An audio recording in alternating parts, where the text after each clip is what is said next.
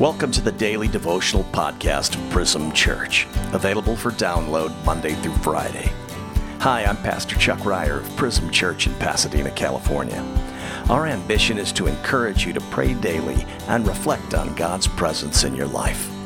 As we contemplate the truths of the gospel, study the attributes of God, and meditate on the promises of God's Word, our hope is that we'd reflect these beautiful realities to those around us, and at the same time, refresh our own souls. August's readings are from the classic devotional, My Utmost for His Highest, by Oswald Chambers. As well, during our concluding prayer, we'll be specifically mentioning one aspect of our corporate church life. Today's devotional is entitled, Have You Ever Been Expressionless with Sorrow? Our scripture reference comes from Luke 18:23. And when he heard this, he was very sorrowful, for he was very rich. The rich young ruler went away expressionless with sorrow. He had not a word to say. He had no doubt as to what Jesus said, no debate as to what it meant, and it produced in him a sorrow that had not any words. Have you ever been there? Has God's word come to you about relationships you are very rich in? Temperament, personal affinity, relationships of heart and mind?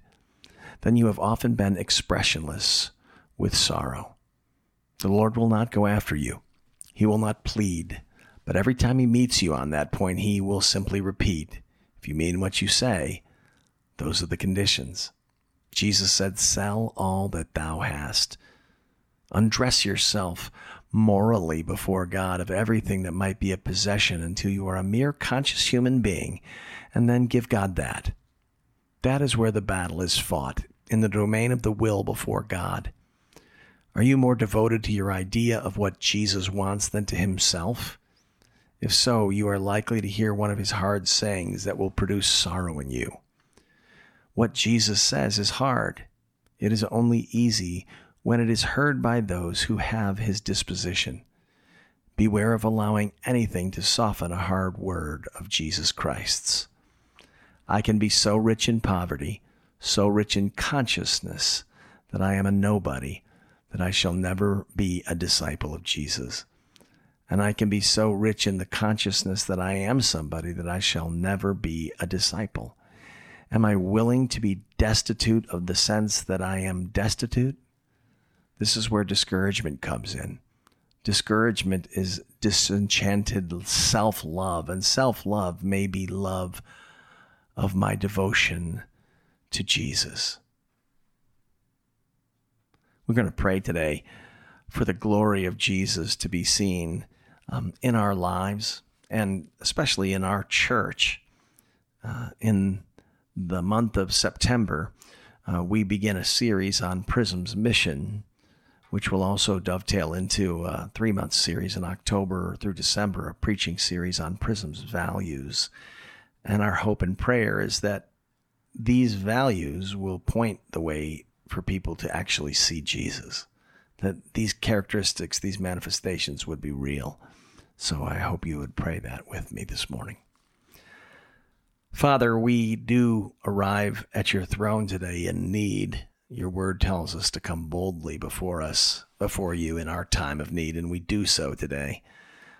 We are coming to you because as we've read this devotional about being expressionless with sorrow, we recognize there are areas of our lives that we haven't surrendered to you, and that we are coming to you again, and you have told us that if we want to follow you, we must let go.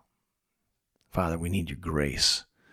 We need your grace to help us trust you that in the absence of whatever it is we're holding, that there still is great joy, that all we need is you and that which you provide for us. Help us to trust you, Lord. Father, we do pray for the glory of Jesus to be seen in the way we act, that we would be known as people who genuinely followed Christ. Your word told us that they will know we are your disciples if we love each other. So would you give us a refreshing about love, that we would have a capacity to care more about others than ourselves. Father, we also pray for this upcoming fall of preaching at Prism Church, that it wouldn't just be what gets done for the primary portion of our worship service, but it would change our lives as we think about the privilege we have to be a part of a mission team. Father, I do pray that the mentality that we are missionaries wherever we are, whether it is in Zimbabwe or Thailand, or Los Angeles, that wherever we are, that's where you've called us to be, your mission team. So I pray that we would focus on that it would change the way we feel and think about not just our work, but the people we work with. Pray that, God, this fall would be a tremendous step forward for your mission through Prism Church. We pray these things in Jesus' name. Amen.